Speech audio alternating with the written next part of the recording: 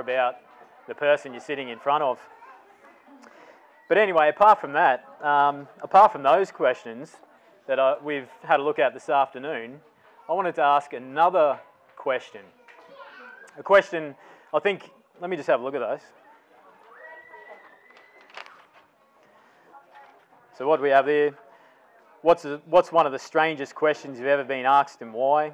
How did you respond? What's one thing you'd love to achieve in life and why? And what's the next step to achieving it?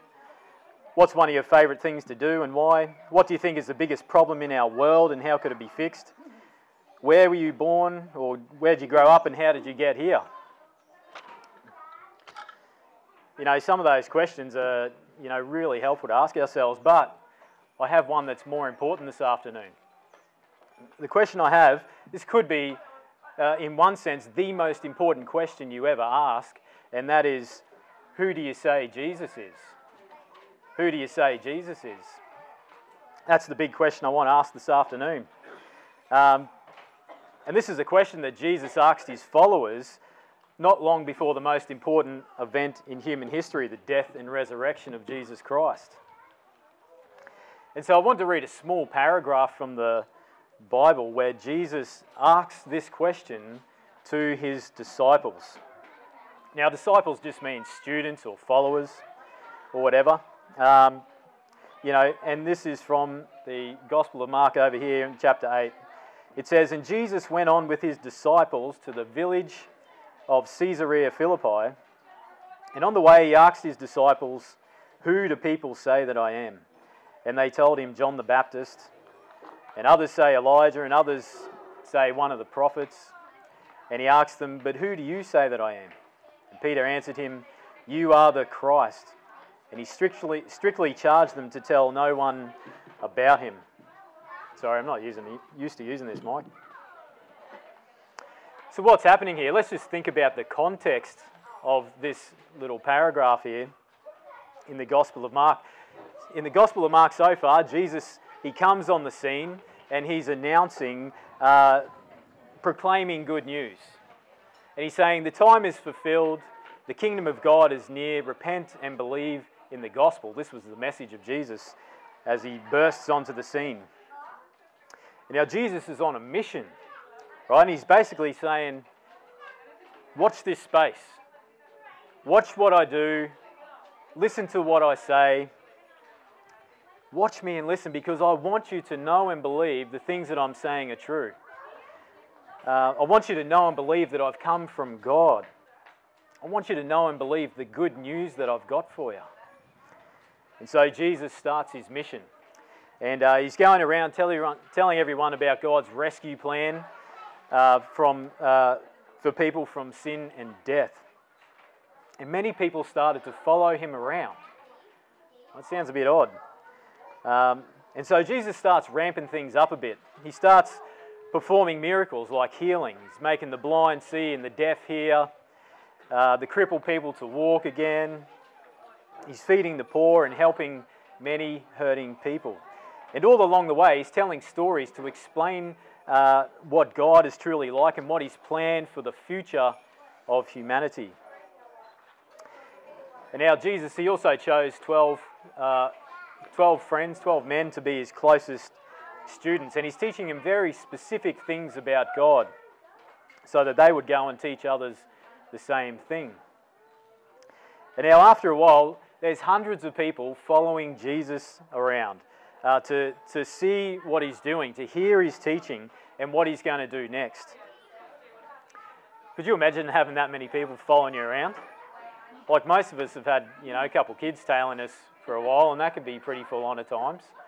But hundreds of people. And even though there were many other religious teachers at that time, no one had ever heard the things Jesus was teaching before. This was like new teaching that came with authority, came with a particular authority. And all the miracles that he was doing were meant to confirm that what he was saying and teaching was true. But at this point, after everything that they've seen and heard, many people still aren't exactly sure who Jesus is. Many of them know where he was born and who his parents are, who his brothers and sisters are. They know what he did for work. And none of these things were out of the ordinary. In fact, they were very ordinary. On the surface, Jesus was like a regular guy. On the surface, there was nothing really special about him. But everything that he's teaching and all the amazing things that he's doing says that there is absolutely something special about this guy, that there is absolutely something different about this guy Jesus. And so in the paragraph, we read that, in the paragraph that we read, Jesus and his followers are moving to another town to tell people this good news about God's rescue plan for humanity. And along the way, Jesus asks his closest friends, who do people say I am? What's the word on the street? What are they saying about me? And it seems that most people seem to think that he's definitely someone who God has sent, but they don't know exactly who.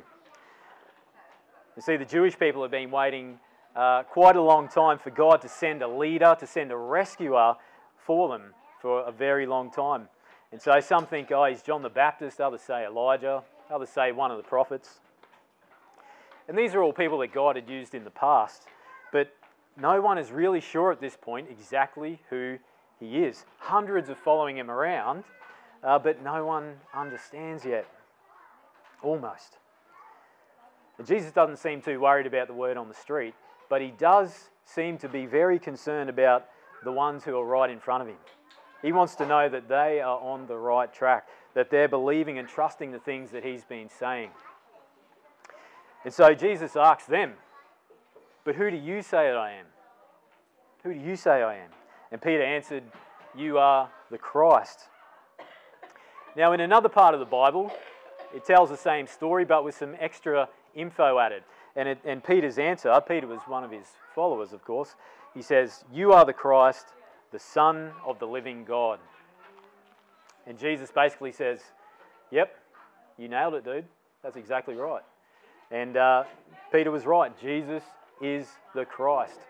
So Christ, as I've mentioned before, it's not a last name. If he was a school teacher, kids wouldn't be going, excuse me, Mr. Christ. Christ is a title, not a surname. And Christ basically, you can think of it as that it means basically chosen one. Jesus is the Christ and he is the Son of God. This is the testimony of the whole Bible, that Jesus is the Son of God, the chosen one who has been sent on a mission. He's on a mission to fix our relationship with God. Because without Jesus, our relationship with God is broken. It's broken. So who is Jesus Christ? What does the New Testament say about him? Well, one of the main things I want to highlight, and it's in line with our mainly music theme, which is creation.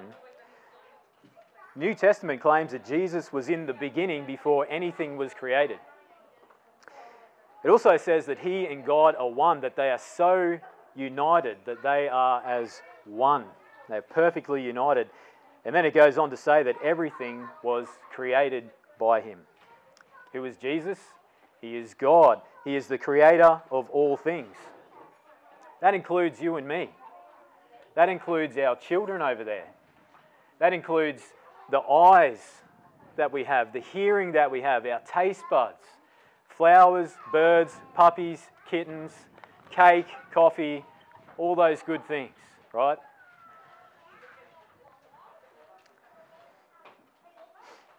Sorry, my page flipped over. Jesus is God in human form. And now that sounds pretty crazy. But when you think about what better way to communicate with humanity than to become like one of us. Jesus is God. This is why he taught with perfect wisdom and authority. This is why he could perform miracles, because he's the one who made the heavens and the earth. Making the blind man see is a piece of cake for someone who spoke all this into existence. Now, who did Jesus say that he was? What's something Jesus said about himself? Well, he describes himself in many ways, but I just want to point out one today. And this from the 4th book of the New Testament, the Gospel of John. Now, in chapter 14, verse 6 of the Gospel of John, Jesus makes a huge claim about himself. A massive claim about who he is. And this claim demands either full rejection or full acceptance. This is what he said. The words of Jesus, "I am the way and the truth and the life. No one comes to the Father except through me." That statement right there needs to be fully rejected or fully accepted. That's a huge claim. What's he saying? Jesus is saying that he is the only way to God. The only way. Jesus is saying that he is the only way to get to heaven. That's not controversial at all, eh? Did you notice that he didn't say religion is the way? Or general spiritual stuff is the way? Or fuzzy feelings about God is the way? He said he is the way. He is the way. Jesus is the Son of God who came to tell the truth about God the Father and to make the way for people like you and me to be all right with God, all good with God, and as a result receive eternal life. Jesus says he's the way to God the Father, but the big question is, who do you say that Jesus is? Who do you say that Jesus is? Now, many people think they don't need Jesus, or that their relationship with God is totally fine without Jesus. But is it really? Is it really? We need to consider what the Word of God says, and we need to consider, just on a basic level, how we've lived our life.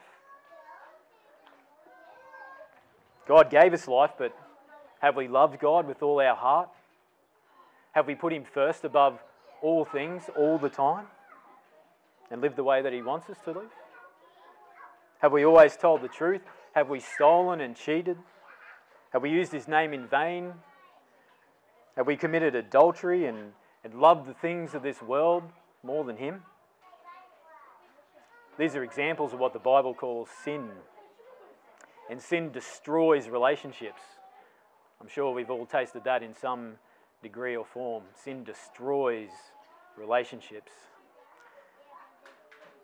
And now our conscience has been given to us by God so that we would know when we've rejected His ways, when we've gone our own way.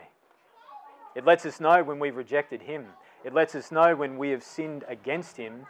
And the Bible tells us that the payment for sin is death. The payment for sin is death. According to the Bible, the reason we all die is because we've all sinned. That's the Bible's claim.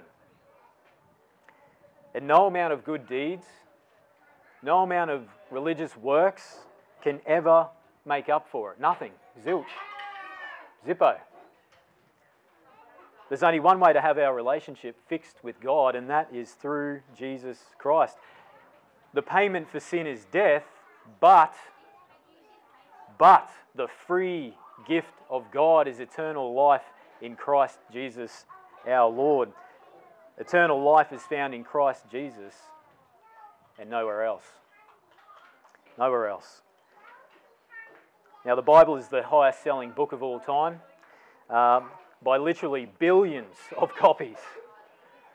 Right? And the main focus of this book is Jesus Christ and what He's done to fix the gap that our sin has created between ourselves and God. It tells us that He died on the cross to take the punishment for the sin of the world, and it's true.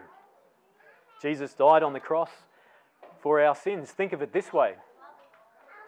You and I broke God's law, but Jesus came and paid the fine.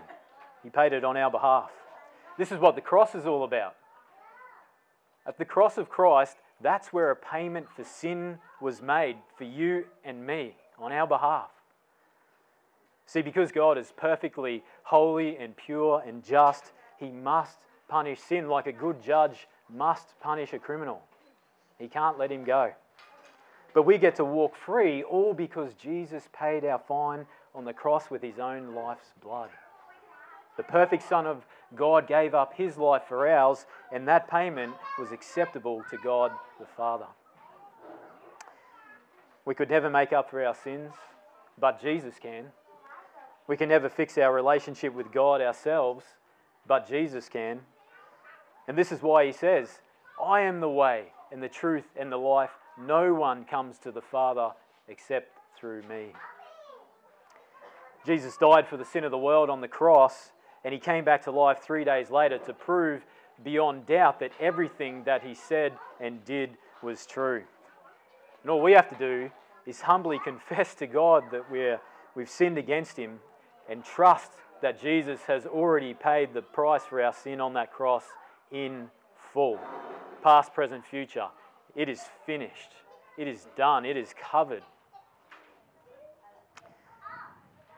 Then you've got the promise from the God who cannot lie that you will receive full forgiveness and eternal life.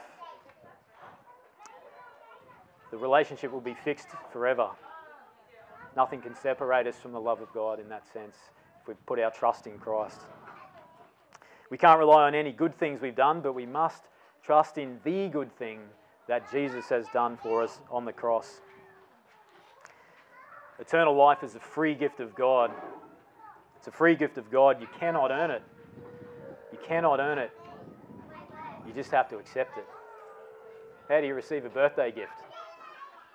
You put your arm out and you receive it. You didn't earn it, you just take it. So you can accept the gift of eternal life by trusting in Jesus. Whoever believes in him will not perish but have eternal life. This life is very short. It's very, very short. But the next one goes on forever. And so it's probably a good idea to think carefully about the place we're going to live the longest. So if what Jesus says is true about himself, then there's no more important question to answer than this. Who do you say that Jesus is? I'd just like to pray for us now. Thank you, Father, that we could spend this time just considering you and your works through your Son. I just pray your blessing upon all the people here, that you would give them eyes to see, ears to hear, and a heart to understand who is Jesus, the Saviour of the world. We praise your holy name and thank you in Jesus' name. Amen.